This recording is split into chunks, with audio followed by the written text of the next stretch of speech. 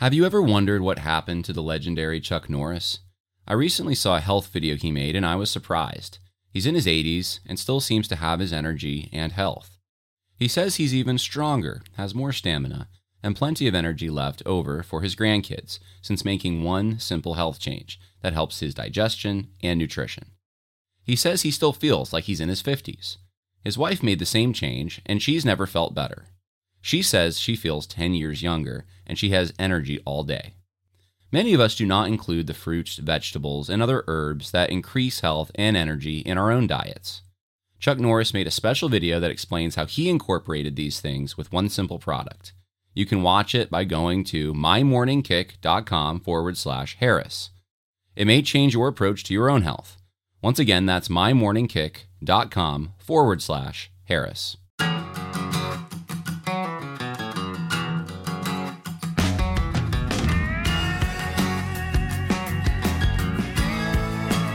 Welcome once again to the Conversations That Matter podcast. I'm your host, John Harris, as always, and we have a wonderful episode lined up for you today. I'm actually really excited about this.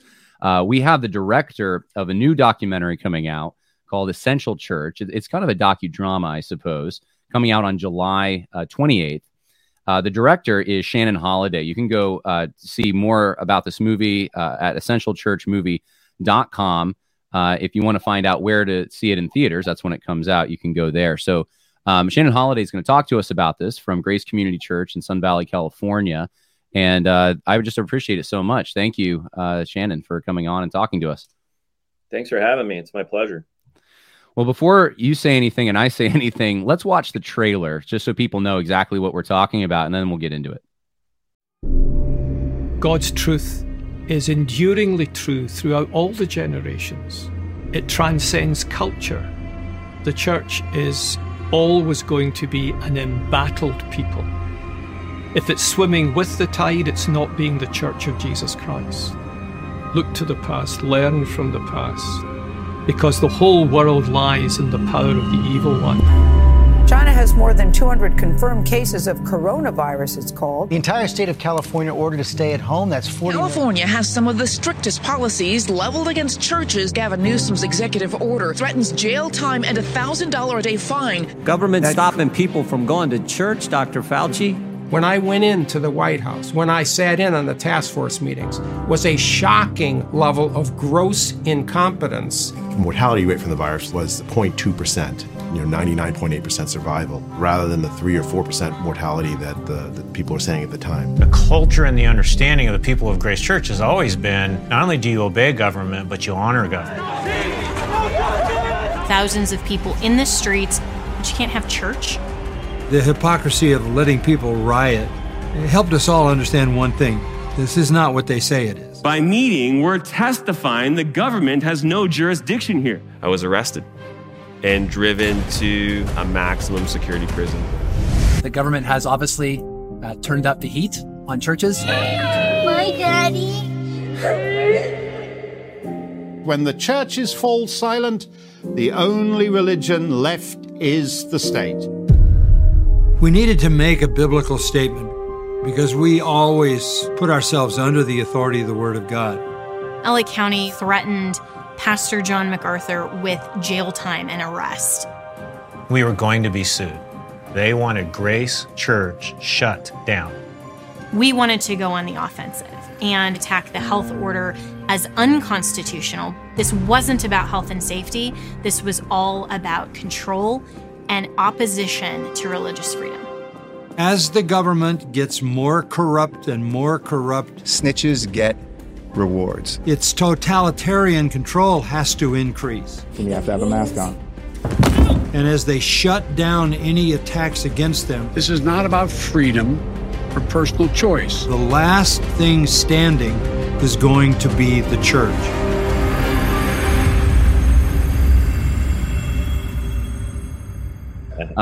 Shannon, that was an incredible trailer, and I'm just so excited for this documentary. Tell me a little bit about why you decided to make this film.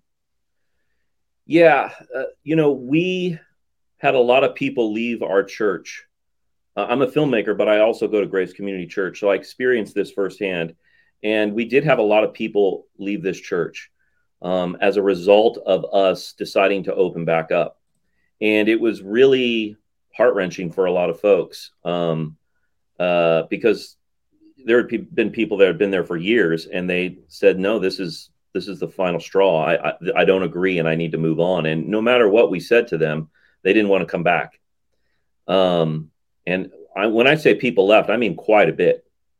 So the idea of having a film that would explain this, and that maybe they would watch it, it's like, what would you say to those people? You know, how could we take back the curtain and kind of show the whole process, so you get the whole context and the whole story and what the elders went through and the arguments and just the thinking behind it, and just try to be as transparent as you can with it, and, you know, put it out there for people to see. And so that's what really is a motivating factor in it. Well, as you say, you go to the church that John MacArthur is the senior pastor of, and of course that's world-renowned. I'm sure most people in the audience know who he is and remember the courageous stand he took on the COVID issue when he decided to reopen the church. But you just mentioned that, I guess, behind the scenes there was more going on, and you want to pull the curtain back and show people. So speak to those people who did leave and were concerned.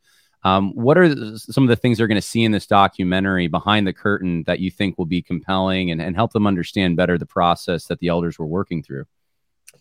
Yeah, I think that when we first shut down, the idea was, okay, you know, everything's shutting down. The government is saying this. We are going to follow their lead on this. I mean, after all, if it was like they were saying, and John MacArthur even says this in the documentary, it's like somebody said, a hurricane is coming to town and you're all going to die, so you need to all go hide.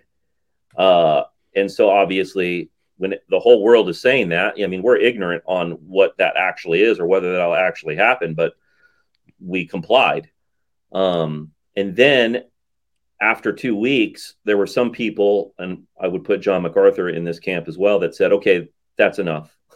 We need to open back up. But that didn't happen for another 2 months, 2.5 months. And the reason that didn't happen is because we have an elder board of 40 elders. And we're a church of 7,000 to 10,000 people. So we have 40 elders.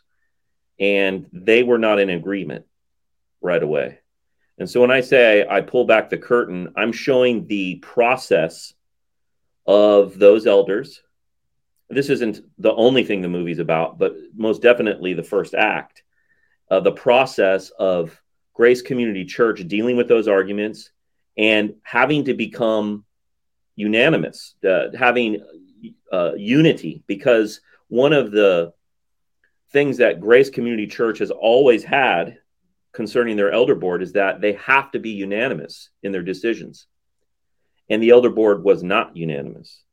So it was not an easy process, and it took time, and I show that process. And I think that that's probably, it's very transparent. And I actually have a couple interviewees, a couple elders who speak to this division in our elder board at the beginning about what we should do about this and working through that and how they become unanimous. You know, this is the process that just about every church across the United States had to go through. And so I think of it as, you know, using muscles you haven't used in a while, or having to apply theology that you know, but you've never applied it in this particular context. Let's reminisce for just a moment, go back to 2020 when the government first asked everyone to shut down. And it seemed like a no-brainer. Of course, we have a hurricane coming. Let's shut down. You said it was pretty quick after that. What was the thing that you think made the difference and quickly after that started to pull people in the direction of let's reopen? Was it the fact that it wasn't the hurricane that they were saying it was, or was it a realization that, hey, Romans 13 doesn't mean what we thought? What do you think it was? Yeah, I think that there's two things.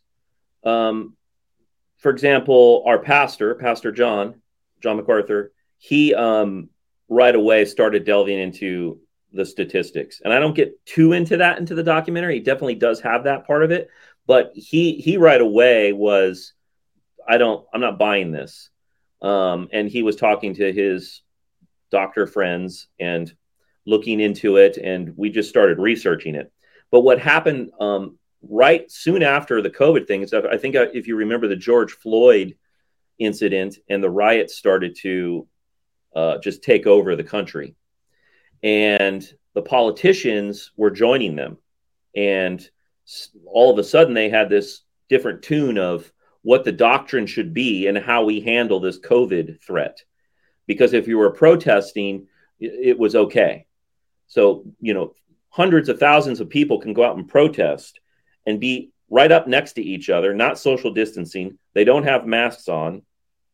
I mean, they're just doing what they normally do in a protest, but you couldn't go to church. And I think that definitely moved the dial for some of the elders, because then there became, okay, so there's some hypocrisy going on here. And is this really because of scientific truth, or is this really because of just, political doctrine that was made up?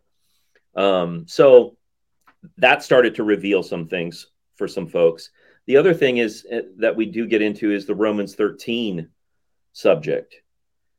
And I'll speak for myself. I've been at Grace Church for a while. And if I were to say how Romans 13 was applied at Grace Church before COVID, it was usually applied to folks who were like political zealots. And you had to say, the Bible says that you're supposed to submit to your leaders. You're supposed to submit to the government. You got to pay your taxes, and you got to pray for leadership. And, we don't lead revolts, that kind of a thing. And when COVID hit, it became like, well, okay, so we're supposed to submit to the government, right? And there's a lot of people that were still in that mindset, and it was very broad, and there was no qualifying aspect to it. That was just the application period. And what COVID did is it forced people to look at the other side of the coin of Romans 13 and say, is that really the case?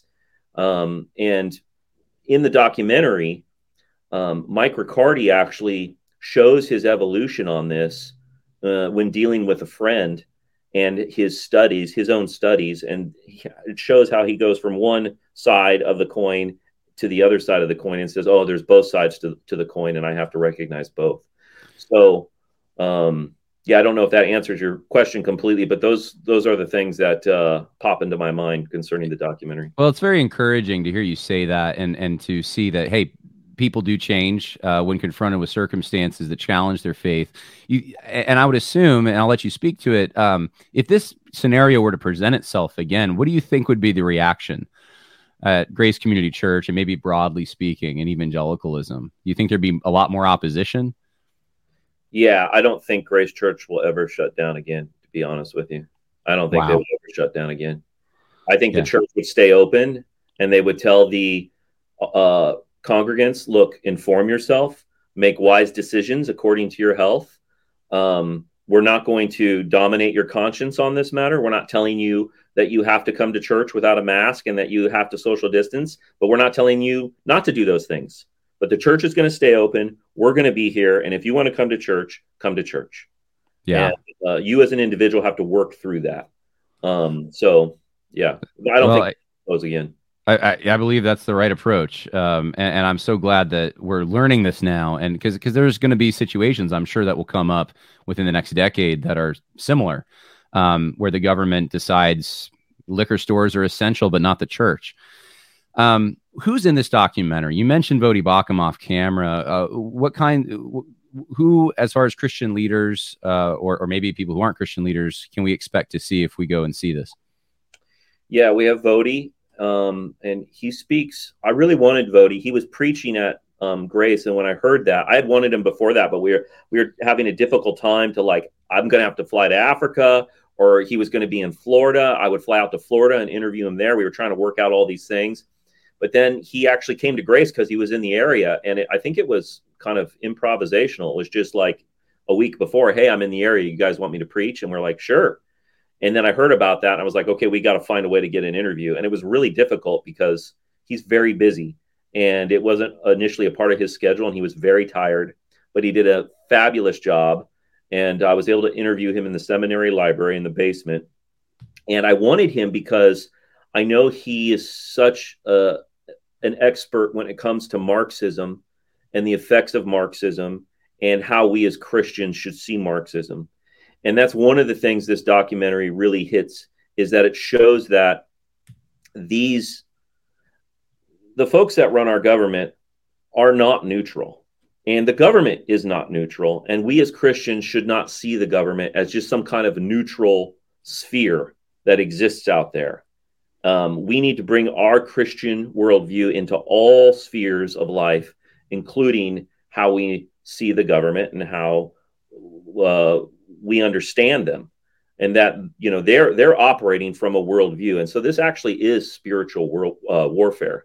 And Vodi brings that into the documentary. Now, of course, we have John MacArthur, who's in the documentary. We have Chris Hamilton, and Chris Hamilton really ended up being an integral part of our documentary because he was so transparent about Grace Church's journey on this, including the division we had in our elder board and how they became unanimous and all of that. So Chris Hamilton, who's our chair in the elder board. And then we have Vodi, we have John, we have Ian Hamilton. Because one of the things, and we haven't talked about this, and I didn't talk about this off camera with you, is that church history is actually a big part of this. And I really leaned into that. In fact, the film opens with a scene from church history. There's a parallel between what happened in the 1600s with the Scottish Covenanters and the Puritans and the Great Ejection and what happened to us during COVID. And it's a really interesting parallel. And the more we look into church history, what we realize is that this is a consistent, constant conflict that has happened since the beginning, since the fall. And Ian Hamilton is kind of our representative of church history, and he's Scottish. And so we got to go to Scotland and film a lot of this and interview him. So there's Gary Brady, who's the author of The Great Ejection, 1662. He's in this as well, who speaks to our church history parts in this film. And let's see, who else? We have Ian Hamilton, we have John MacArthur, Chris Hamilton, Vodi Bakum. Trying to think. Oh, Jenna Ellis. Jenna Ellis is in this. She was our lawyer, and she was the senior constitutional advisor to the president. So she was part of his administration, and she's an expert on the Constitution. So she's part of our story, a big part of our story.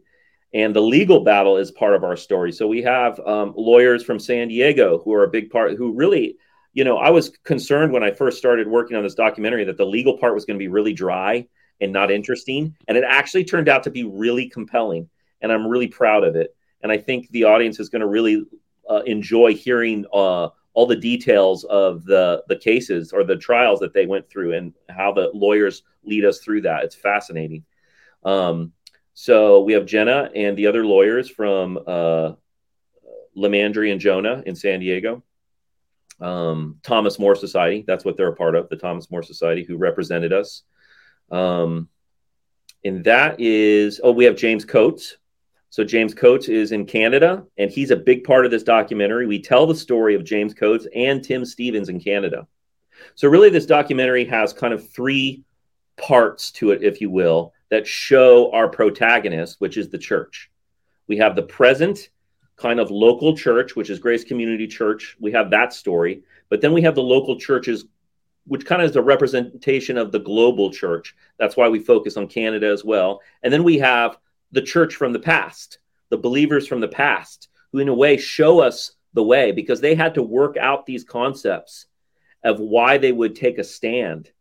And so we tell their stories, and we kind of weave in and out through the documentary through all these three parts, showing that. So it's fascinating. I'm really happy the way it turned out.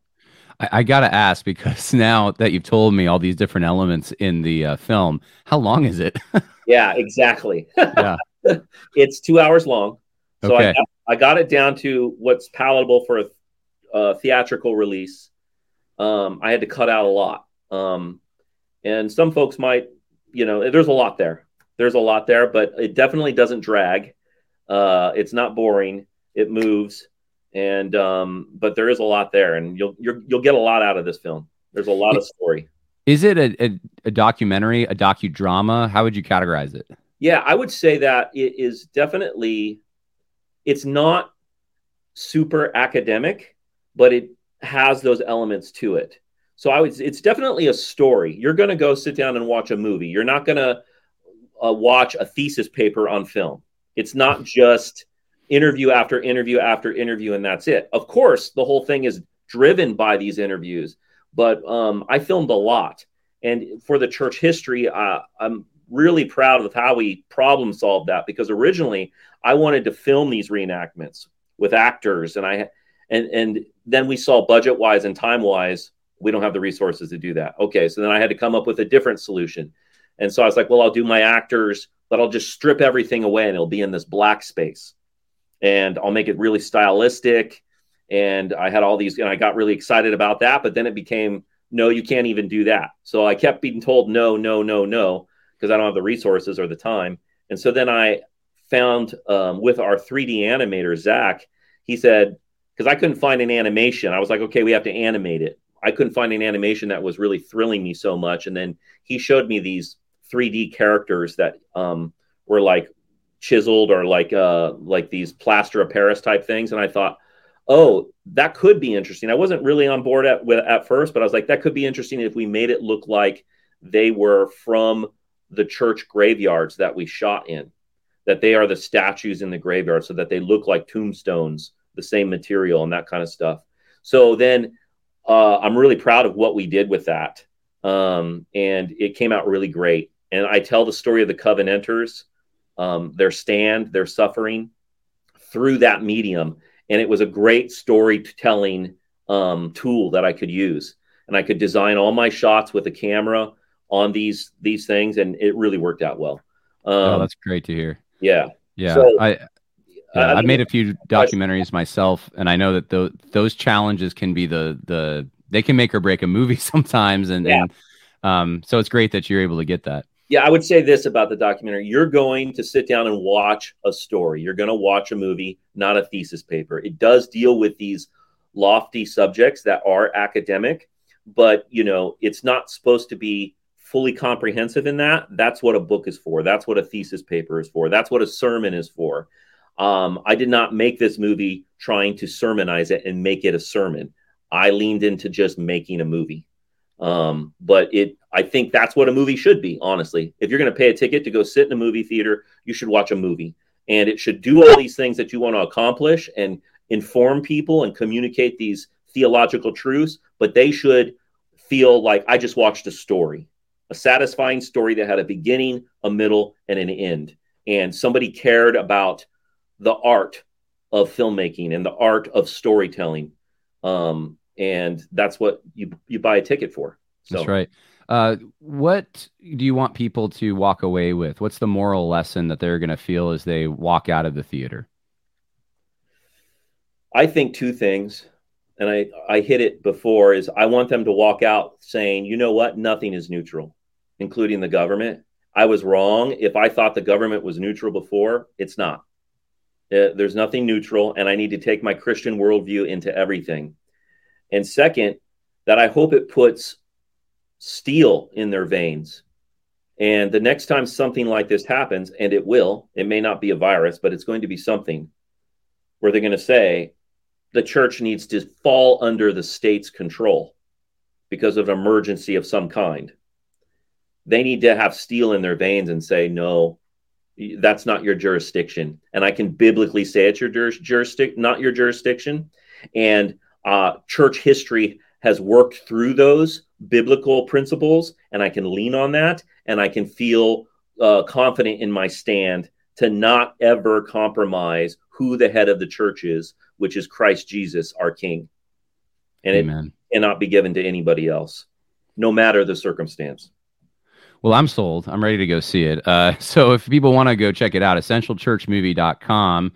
And do you have any instructions or hopes for people that are, I mean, obviously we need to pray for this, that it would do well. I think you did explain to me, if more people see it, right, it's going to stay in the theater longer. Yeah.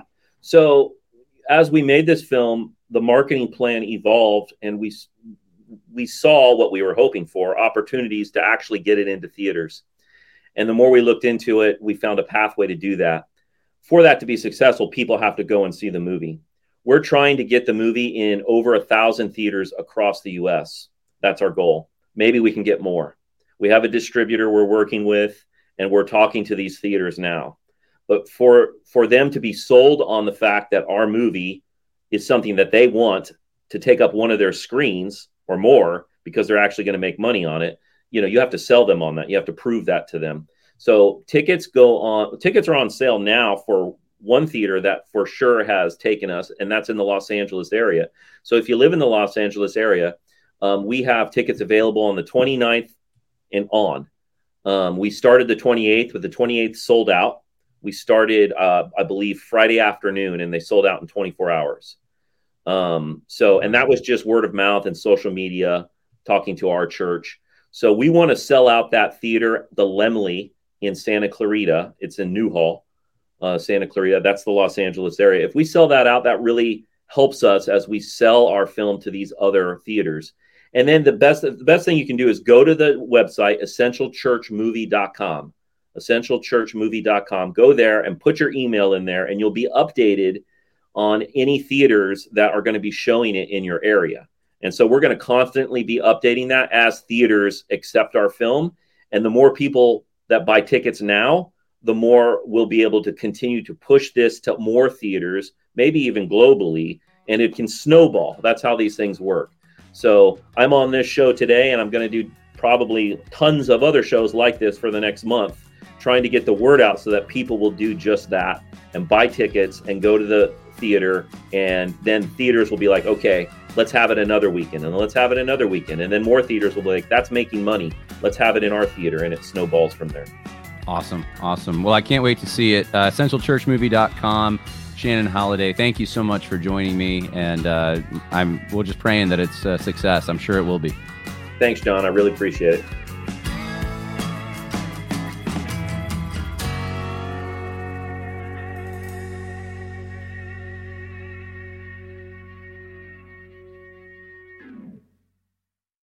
When you need mealtime inspiration, it's worth shopping Kroger, where you'll find over 30,000 mouth-watering choices that excite your inner foodie. And no matter what tasty choice you make, you'll enjoy our everyday low prices, plus extra ways to save, like digital coupons worth over $600 each week. You can also save up to $1 off per gallon at the pump with fuel points. More savings and more inspiring flavors make shopping Kroger worth it every time. Kroger, fresh for everyone. Fuel restrictions apply.